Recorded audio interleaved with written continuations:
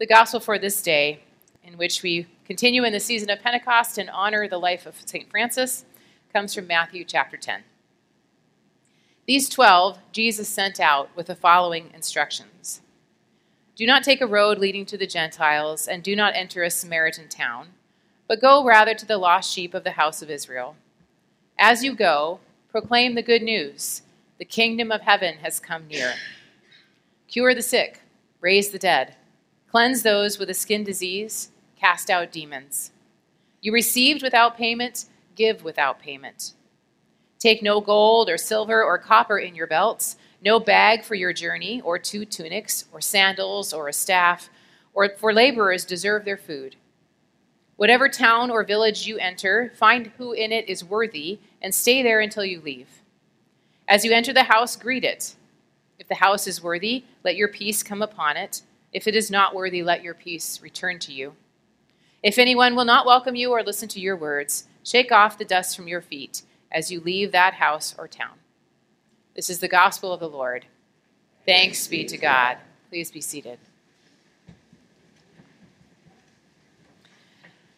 Dear friends in Christ, grace and peace to you from God, our Creator, and from our Lord and Savior, Jesus Christ. Amen.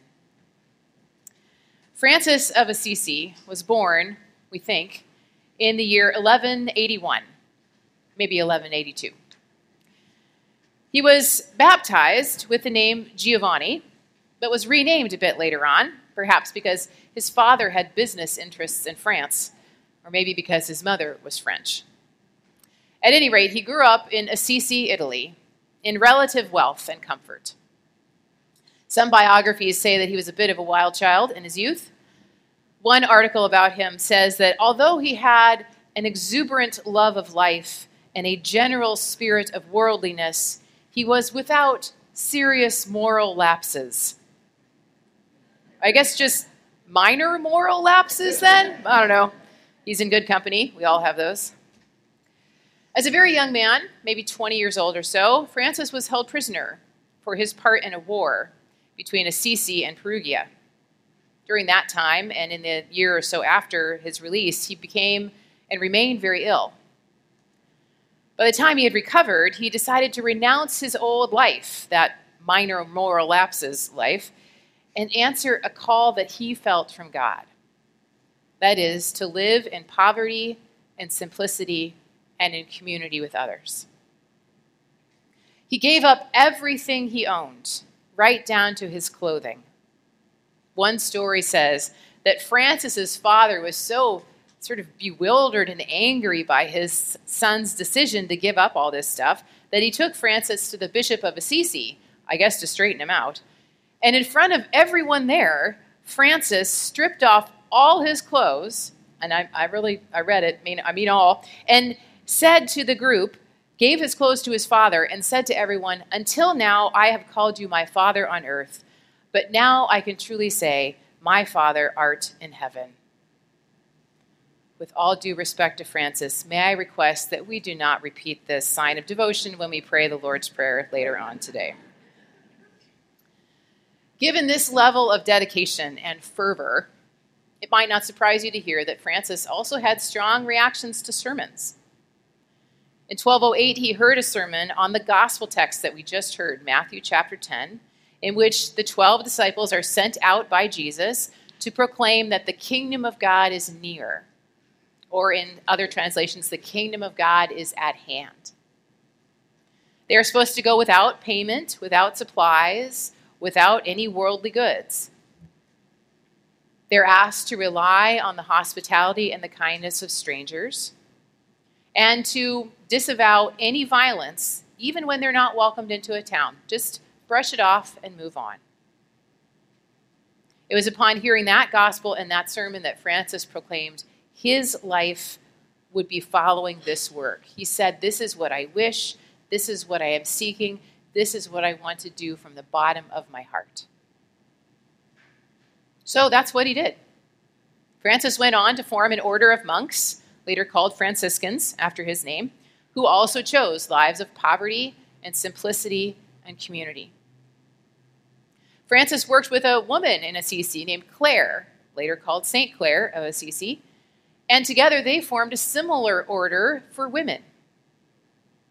Clare herself had fled an arranged marriage to someone she'd really never met.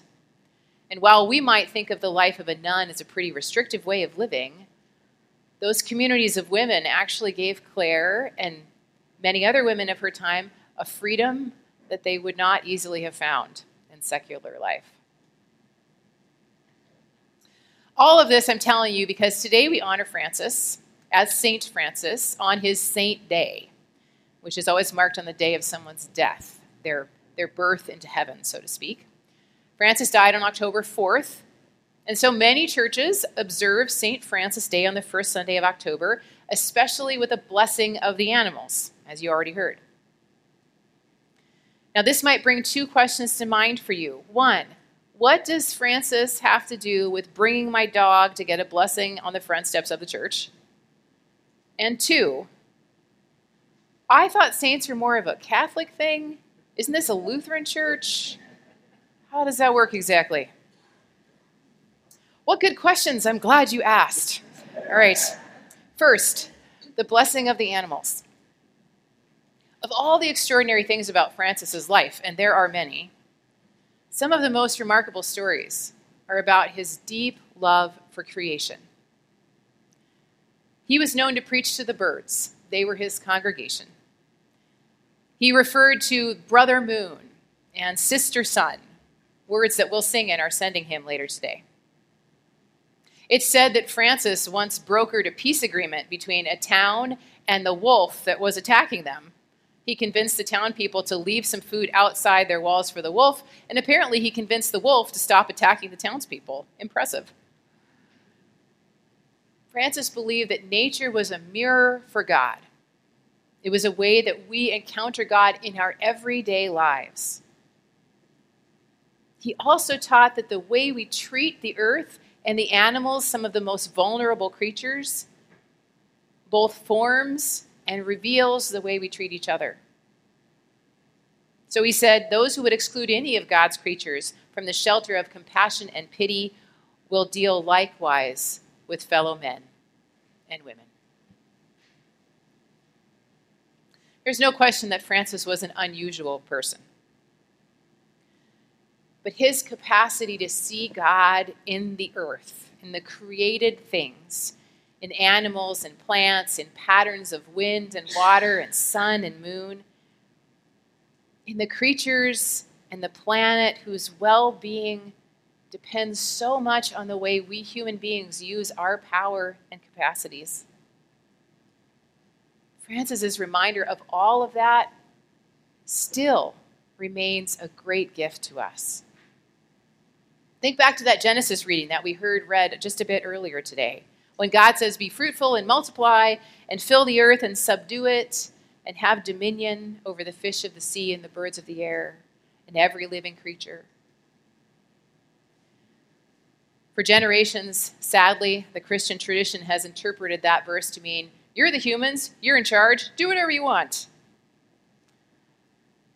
But in reality, those ancient Hebrew words mean things like be responsible, take care, have dominion, that is, be as if you were God, the God of love and mercy and justice in this world. Francis knew this. He lived it. And he offers us a vision and a challenge of how we might do the same. So that's why today, in his honor and following that call, we are going to bring our small corners of creation, our dogs and cats, our fish and birds, the animals that we have learned to love and care for, to be blessed. We bring them as a sign of our deep connection to all creation. We bring them because while we are in charge of their welfare, they are so often the ones who have taught us how to love. We might bring them in the faint hope that a blessing on the church steps might stop them from eating everyone's socks and throwing up on the carpet. Although I regret to tell you the pastors have zero capacity to change that. But maybe we should expand this blessing not just for animals. Maybe we should say include whatever creation you interact with. Bring your houseplants, your gardening tools, your recycling bin, your LED light bulbs, your electric car. Bring your compost pile. Don't actually do that. A glass of water from Lake Washington, the dirt that your home is built on, the sand from the beach.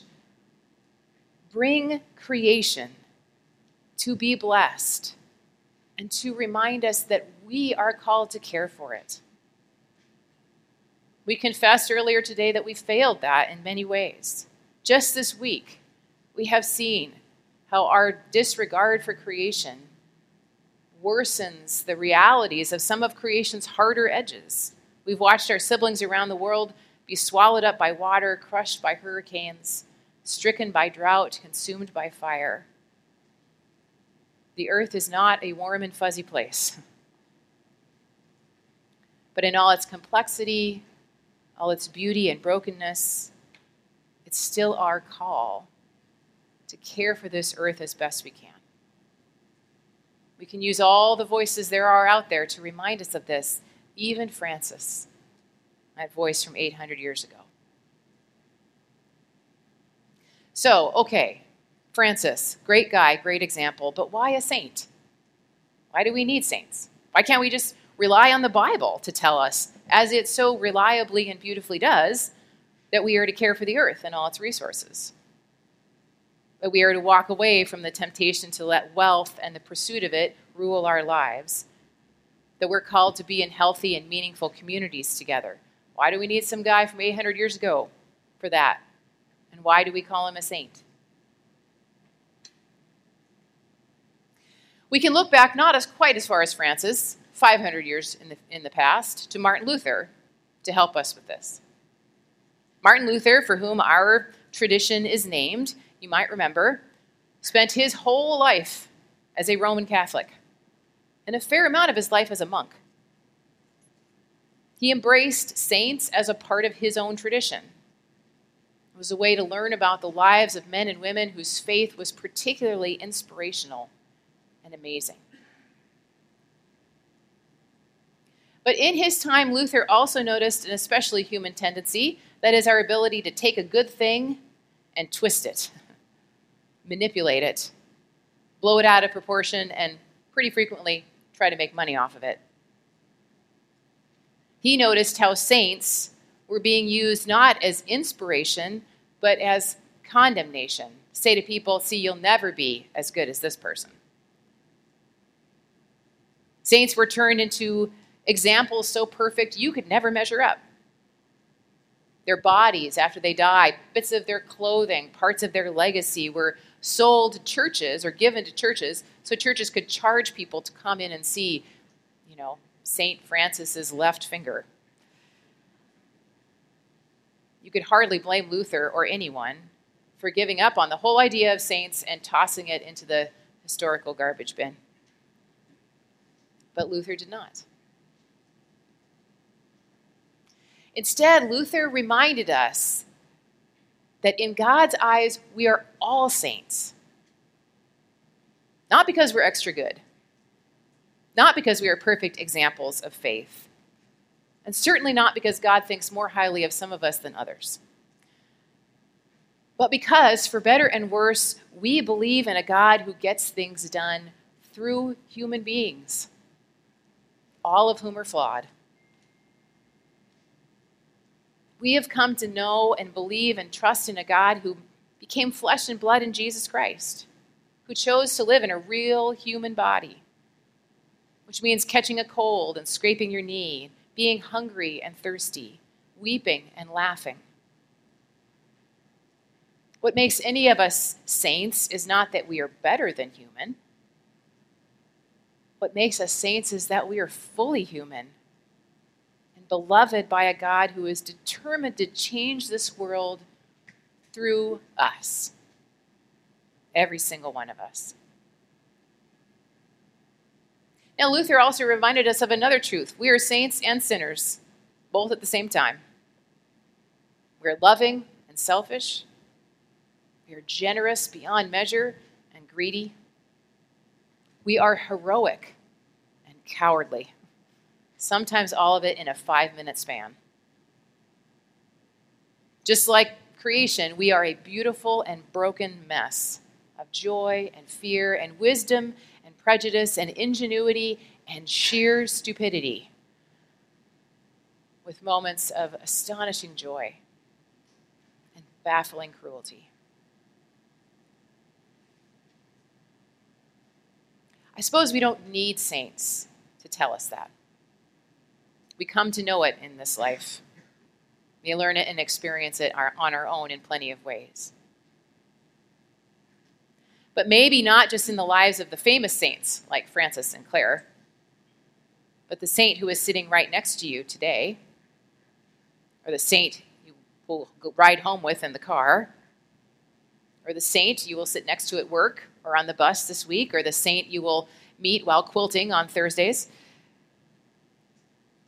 Maybe in the lives of the saints, God is giving us something we can't find any other way, the reminder that we are not alone. That when we fail and struggle or suffer, when we wonder if any of this is true, we are in good company. That when we love and share and advocate and feed one another and the other parts of creation in our care, even the dog, we are not alone. So we may never end up like Francis or Clare or Martin Luther or anyone else for that matter, but we're not supposed to be them. We are supposed to be us, fully us, sinner and saint, blessed and blessing for the sake of the world. Mary Oliver is an American poet who died a few years ago. She wrote about faith and God, but almost entirely about faith and God in the ways she encountered those in creation. Someone once called her the patron saint of paying attention, which is in the end maybe what Francis was up to as well. Paying attention to this world, where the kingdom of God is as close as our hands. So as a blessing on this St. Francis Day, I offer you her poem called Messenger. My work is loving the world. Here the sunflowers, there the hummingbird, equal seekers of sweetness. Here the quickening yeast, there the blue plums, here the clam deep in the speckled sand. Are my boots old? Is my coat torn? Am I no longer young and still not half perfect? Let me keep my mind on what matters, which is my work, which is, mostly, standing still and learning to be astonished. The Phoebe, the delphinium, the sheep in the pasture, which is mostly rejoicing, since all the ingredients are here, which is gratitude.